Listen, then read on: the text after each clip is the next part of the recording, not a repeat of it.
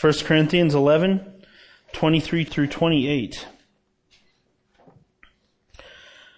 For I received from the Lord that which I also delivered to you, that the Lord Jesus, in the night in which he was betrayed, took bread, and when he had given thanks, he broke it and said, "This is my body, which is for you. Do this in remembrance of me." In the same way he took the cup also after supper, saying, "This cup is the new covenant in my blood. Do this as often as you drink it in remembrance of me. For as often as you eat this bread and drink this cup, you proclaim the Lord's death until he comes. Therefore, whoever eats the bread or drinks the cup of the Lord in an unworthy manner shall be guilty of the body and the blood of the Lord. But a man must examine himself, and in so doing, he is to eat of the bread and drink of the cup."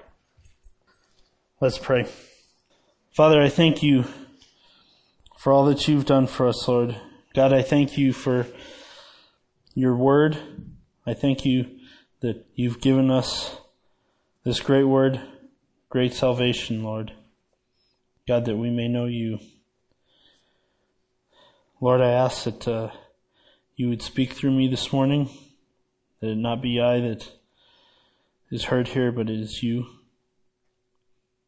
Lord, that you would just fill this room with your Spirit and open ears and eyes that we may understand what you're telling us here.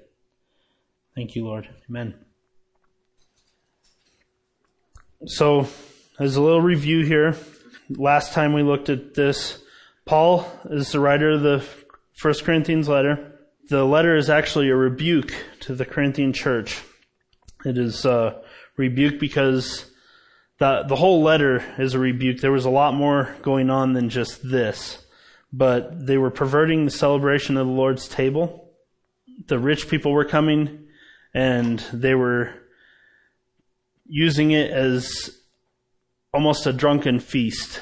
They were coming, they were eating all the food up, they were drinking, getting drunk, and then poor people were coming later in the day, and they were finding that there was nothing left for them to take, and so there was divisions, there was factions in the church, and the Apostle Paul said that those factions existed to make evident the approved and the false through those divisions and factions. Paul gives instruction here, as we saw last time, on proper behavior for the Lord's table, to examine yourself so that you will not be judged. We went over that the judgment was not that you were to be condemned to hell. It's that you would be disciplined as a parent would discipline a child.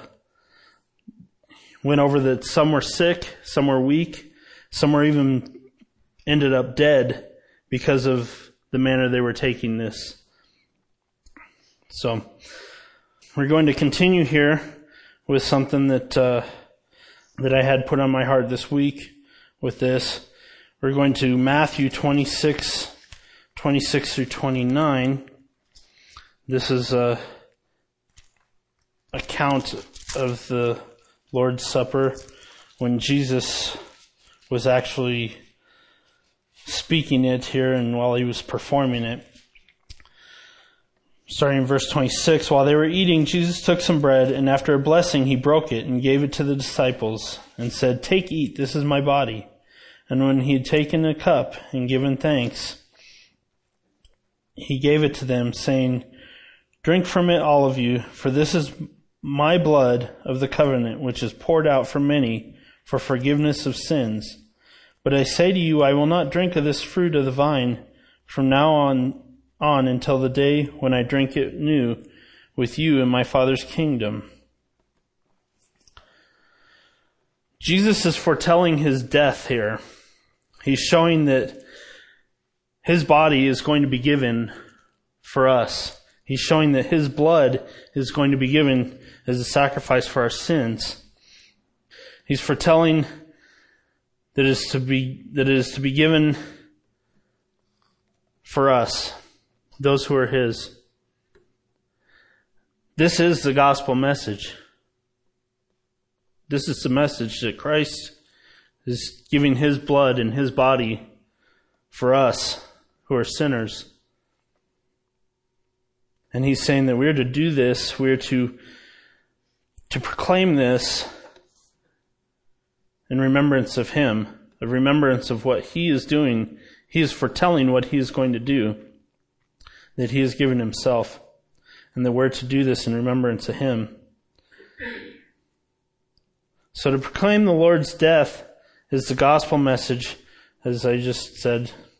What does that look like? And we went over last time that when we do celebrate the Lord's table, that is what we're doing. We're proclaiming his death until he comes. Again, we go back to Corinthians, verse 26 of our passage. For as often as you eat this bread and drink the cup, you proclaim the Lord's death until he comes. So what does it look like to proclaim the Lord's death? Well, it's not just once a month or however often you take the Lord's table. It's a continual thing. It's your life. 1 Corinthians 11, verses 1 and 2, Paul says, "Be imitators of me, just as I also am of Christ. Now I praise you because you remember me in everything and hold firmly to the traditions, just as I delivered them to you." Paul delivered this to the Corinthian church. The Lord's Supper, as we looked before, was given to him by God. It was not given to him by men. He says in verse 23, "For I received from the Lord that which I also delivered to you, that the Lord Jesus in the night in which he was betrayed took bread." He says he received it from the Lord. He did not receive it from men. And we know that he was not there at the Lord's Supper when he presented it at that Passover meal that night, because we know that he was completely against Christ at that time. He was opposed to Christ. As a matter of fact, after Christ's death, when Christianity was spreading throughout the world, he was going and he was arresting Christians and bringing them back to have them judged and even killed. So we know that he was opposed to Christ. And what happened? When he was on the road to Damascus, Jesus came to him in a vision and asked him why he was persecuting him. Asked him why he was persecuting Christ. So we know that Paul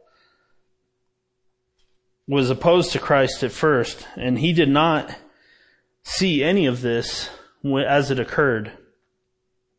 So he has been given this by Christ, and that's one of the most convincing things that I've seen about Scripture, that it's God-breathed, because Paul was given this by Christ. He was not given this by man. He was not there when it happens, yet he speaks it fluently.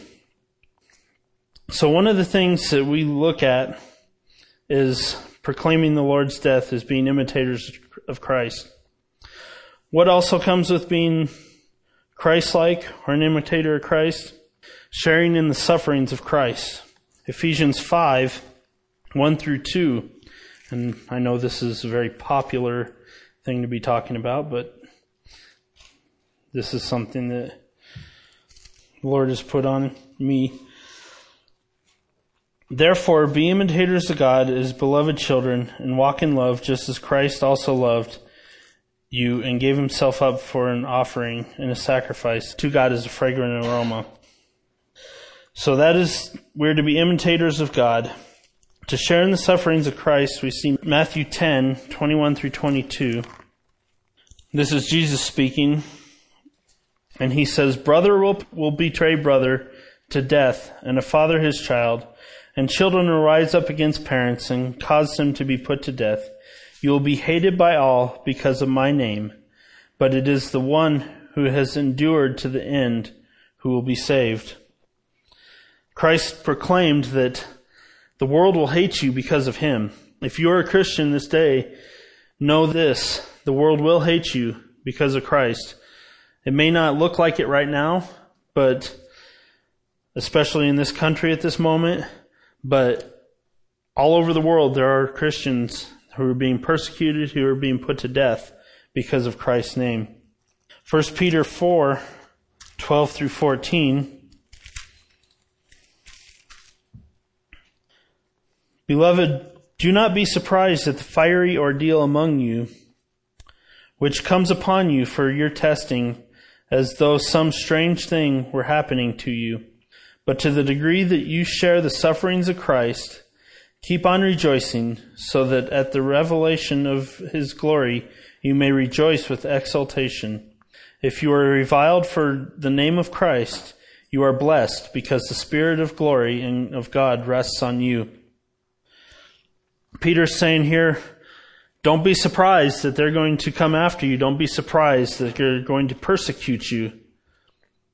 Don't be surprised that they're going to hate you because of Christ. And it says that if you share in the sufferings of Christ, you will be blessed. God will bless you. You'll be reviled for His name, but God will bless you, and He will put His glory on you. John 16:33 also proclaims, again, this is Christ speaking, "These things I have spoken to you, so that in me you may have peace. In the world you have tribulation. But take courage, I have overcome the world." So Christ is telling them, the world will give you tribulation. Again, He's basically saying they hate you because of me, but take peace because God has overcome the world.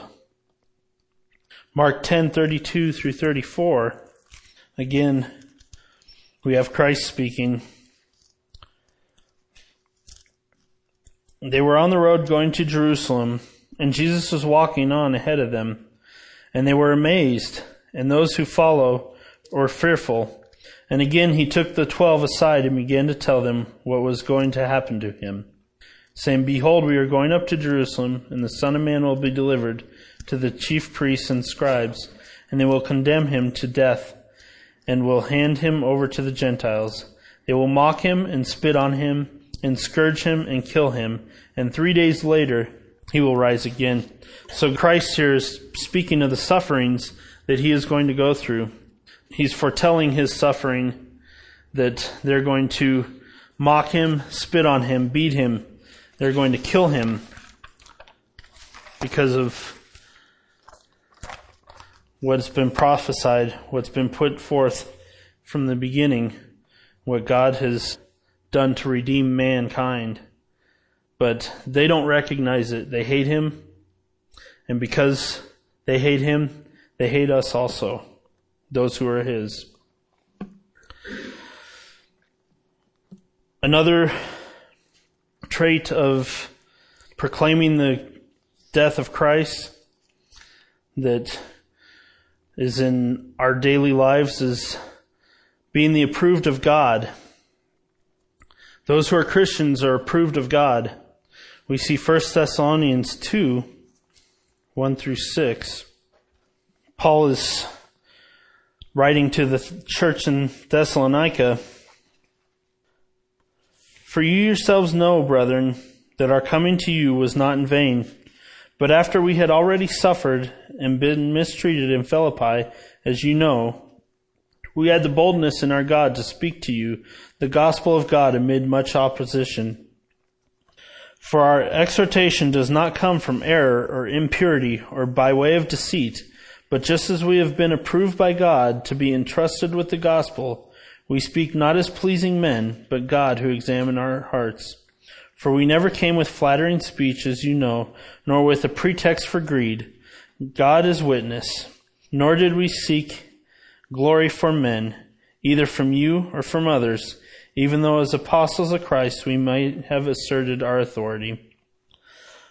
Paul here is proclaiming that they've suffered for the message of Christ. They've suffered for being Christians in Philippi. But they had boldness to speak. And they had boldness to speak to this church in Thessalonica, to give them the gospel. It says that they were approved by God to be entrusted with the gospel. And as we saw before here, to proclaim God's death is the gospel. To proclaim God's death for the world is the gospel. And they have been approved to be entrusted with the gospel, to speak to men, not pleasing them, but things that they really don't like. 2 Timothy 2, we're going to look at verse 15. It says, "Be diligent to present yourselves approved to God as a workman who does not need to be ashamed, accurately handling the word of truth. But avoid worldly and empty chatter, for it will lead to further ungodliness." So he's telling Timothy here to be diligent, present yourself approved to God as a workman, not to men, to God. Do not be ashamed to accurately handle the word of truth. And he says also to avoid empty chatter. That empty chatter is the things that men like to hear. It's the things that are pleasing to men, not to God. 2 Corinthians 13, 5 through 9 also speaks of this. Sorry, I know we're moving through a lot of scripture today. "Test yourselves to see if you are in the faith. Examine yourselves. Or do you not recognize about yourselves that Jesus Christ is in you? Unless indeed you fail the test. But I trust that you will realize that we ourselves do not fail the test. Now we pray to God that you do no wrong, not that we ourselves may appear approved, but that you may do what is right, even though we may appear unapproved. For we can do nothing against the truth, but only for the truth. For we rejoice when we ourselves are weak, but we are strong. This we also pray for, that you be made complete." So as we have Paul writing again to the Corinthian church, he is saying that you are to examine yourselves. You are to see that you pass the test that God has put before us, that Jesus Christ is in you. And he says that many times it will look like, it will appear that we are not approved, but we are approved of God if Christ is in us. The next trait I want to show is love. Matthew 5:43 through 48. "You have heard that it was said, 'You shall love your neighbor and hate your enemy.' But I say to you, love your enemies and pray for those who persecute you, so that you may be sons of your Father who is in heaven. For he causes his sun to rise on the evil and good, and he sends rain on the righteous and unrighteous. For if you love those who love you, what reward do you have? Do not even the tax collectors do the same? If you greet only your brothers, what more are you doing than others? Do not even the Gentiles do the same? Therefore you are to be perfect as your heavenly Father is perfect." Christ here is calling us to love everyone. He says that what good is it if you only love those who love you? Is that really what Christ is here for? Christ loved everybody. He loves the world, and he gave himself up for it. You're not only to love those who love you and love those who are amongst you. You're to love the world. You are to love those who hate you. But he also talks about here to be perfect as your heavenly Father is perfect. That is something that the world does not have. The world doesn't have love for those who hate them. The world does not have anything like that. And when we live our lives as Christ, it is seen. It's seen that we are loving everyone. And that is where it says that be perfect as your heavenly Father is perfect. He is the one who will make you that way. You do not have any way of doing that of your own. Hebrews 10:24, we went over this. Let us consider how to stimulate one another to love and good deeds, not forsaking our own assembling together, as it is the habit of some, but encouraging one another, and all the more as you see the day drawing near. He encourages us to stimulate each other to love and good deeds. And he is talking to the church here so that we can do these things, that we can be set apart from the world, that the world can see us as set apart. You look at John 17, this is Jesus' prayer for the apostles, the disciples at the time. Verses 25 and 26. He says, O righteous Father, as Jesus is praying, although the world has not known you, yet I have known you, and these have known you, that you have sent me. And I have made your name known to them, and will make it known, so that the love which you loved me may be in them, and I in them. Jesus is praying to the Father here. He's saying the world doesn't know him. The world doesn't know God. Yet he knows these apostles, these disciples that he has brought the love of God into. And he's saying, so that the love which you loved me may be in them and I in them. He's saying, the world needs to see them as mine. The world needs to see their love, the love of God, the love of Christ. 1 Peter 4:8. I love this one. This is a great thing about love. Above all, keep fervent in your love for one another, because love covers a multitude of sins. The love that Christ gave for us, the love that Christ showed on the cross, the love that Christ displayed in the presenting of the Lord's table, is a love that covers all those sins. It's a love that caused the world to hate him. It's a love that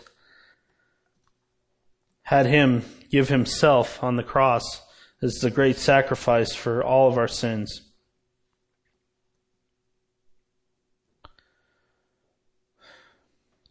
And the last thing on love here is 1 Corinthians 13, 8 through 13. We all know some of what this is. This is the 1 Corinthians 13 is basically about love. Verses 8 through 13. Love never fails, but if there are gifts of prophecy, they will be done away. If there are tongues, they will cease. If there is knowledge, it will be done away. For we know in part, and we prophesy in part. But when the perfect comes, the partial will be done away.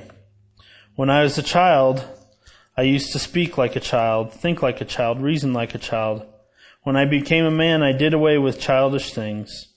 For now we see in a mirror dimly, but then face to face.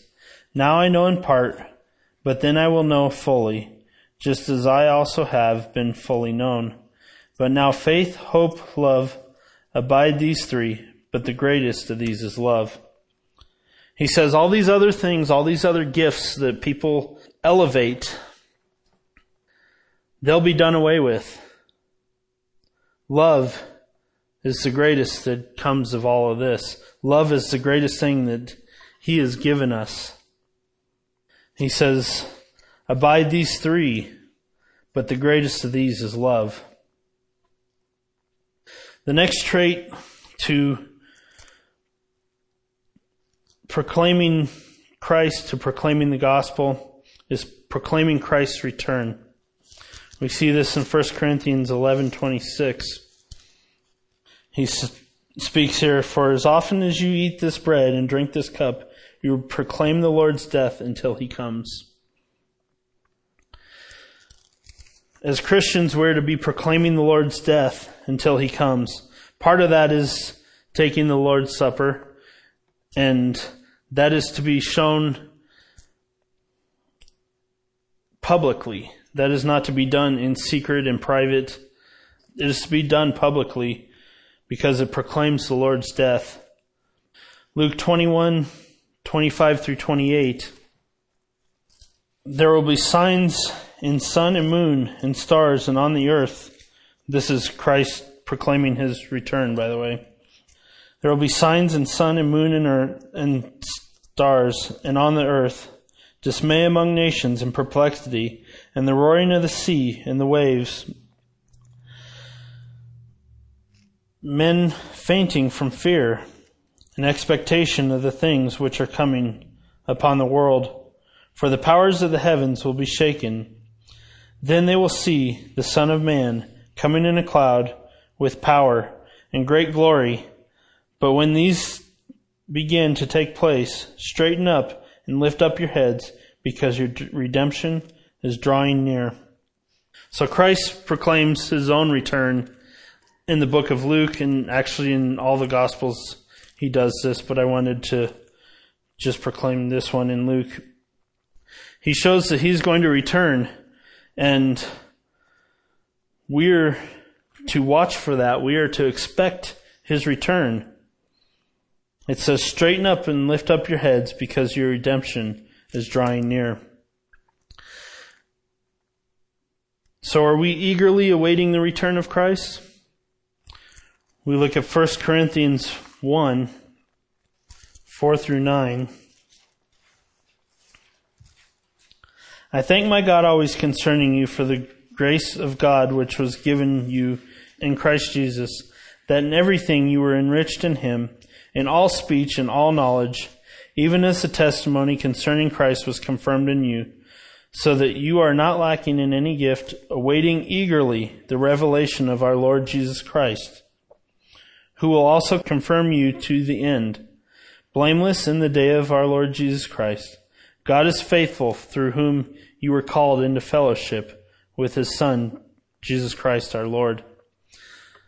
He says here, eagerly awaiting the revelation of our Lord Jesus Christ, eagerly awaiting his second coming, that he's going to reveal himself again to the world. It does say, though, that his coming is unknown. Mark 13:33 through 37. Take heed, keep on alert, for you do not know when the appointed time will come. It is like a man away on a journey, who upon leaving his house and putting his slaves in charge, assigning to each one his task, also commanded the doorkeeper to stay on alert. Therefore be on alert, for you do not know when the master of the house is coming, whether in the evening, at midnight, or when the rooster crows, or in the morning, in case he should come suddenly and find you asleep. What I say to you, I say to all, be on the alert. Christ is telling us here, await his return, be on the alert. He's speaking of himself here, that he is going to be coming back. Be ready when he comes. Don't be caught off guard. Matthew 24:42 through 44. Therefore be on alert. And this is Christ speaking again. Therefore be on alert, for you do not know which day your Lord is coming. But be sure of this, that if the head of the house had known at what time of the night the thief was coming, he would have been on the alert and would not have allowed his house to be broken into. For this reason you also must be ready, for the Son of Man is coming at an hour when you do not think he will. So Christ proclaims that he is coming back, that he is going to come to this world again, and we are to be eagerly awaiting his return. So in conclusion, what this looks like, what it looks like to proclaim the Lord's death until he comes.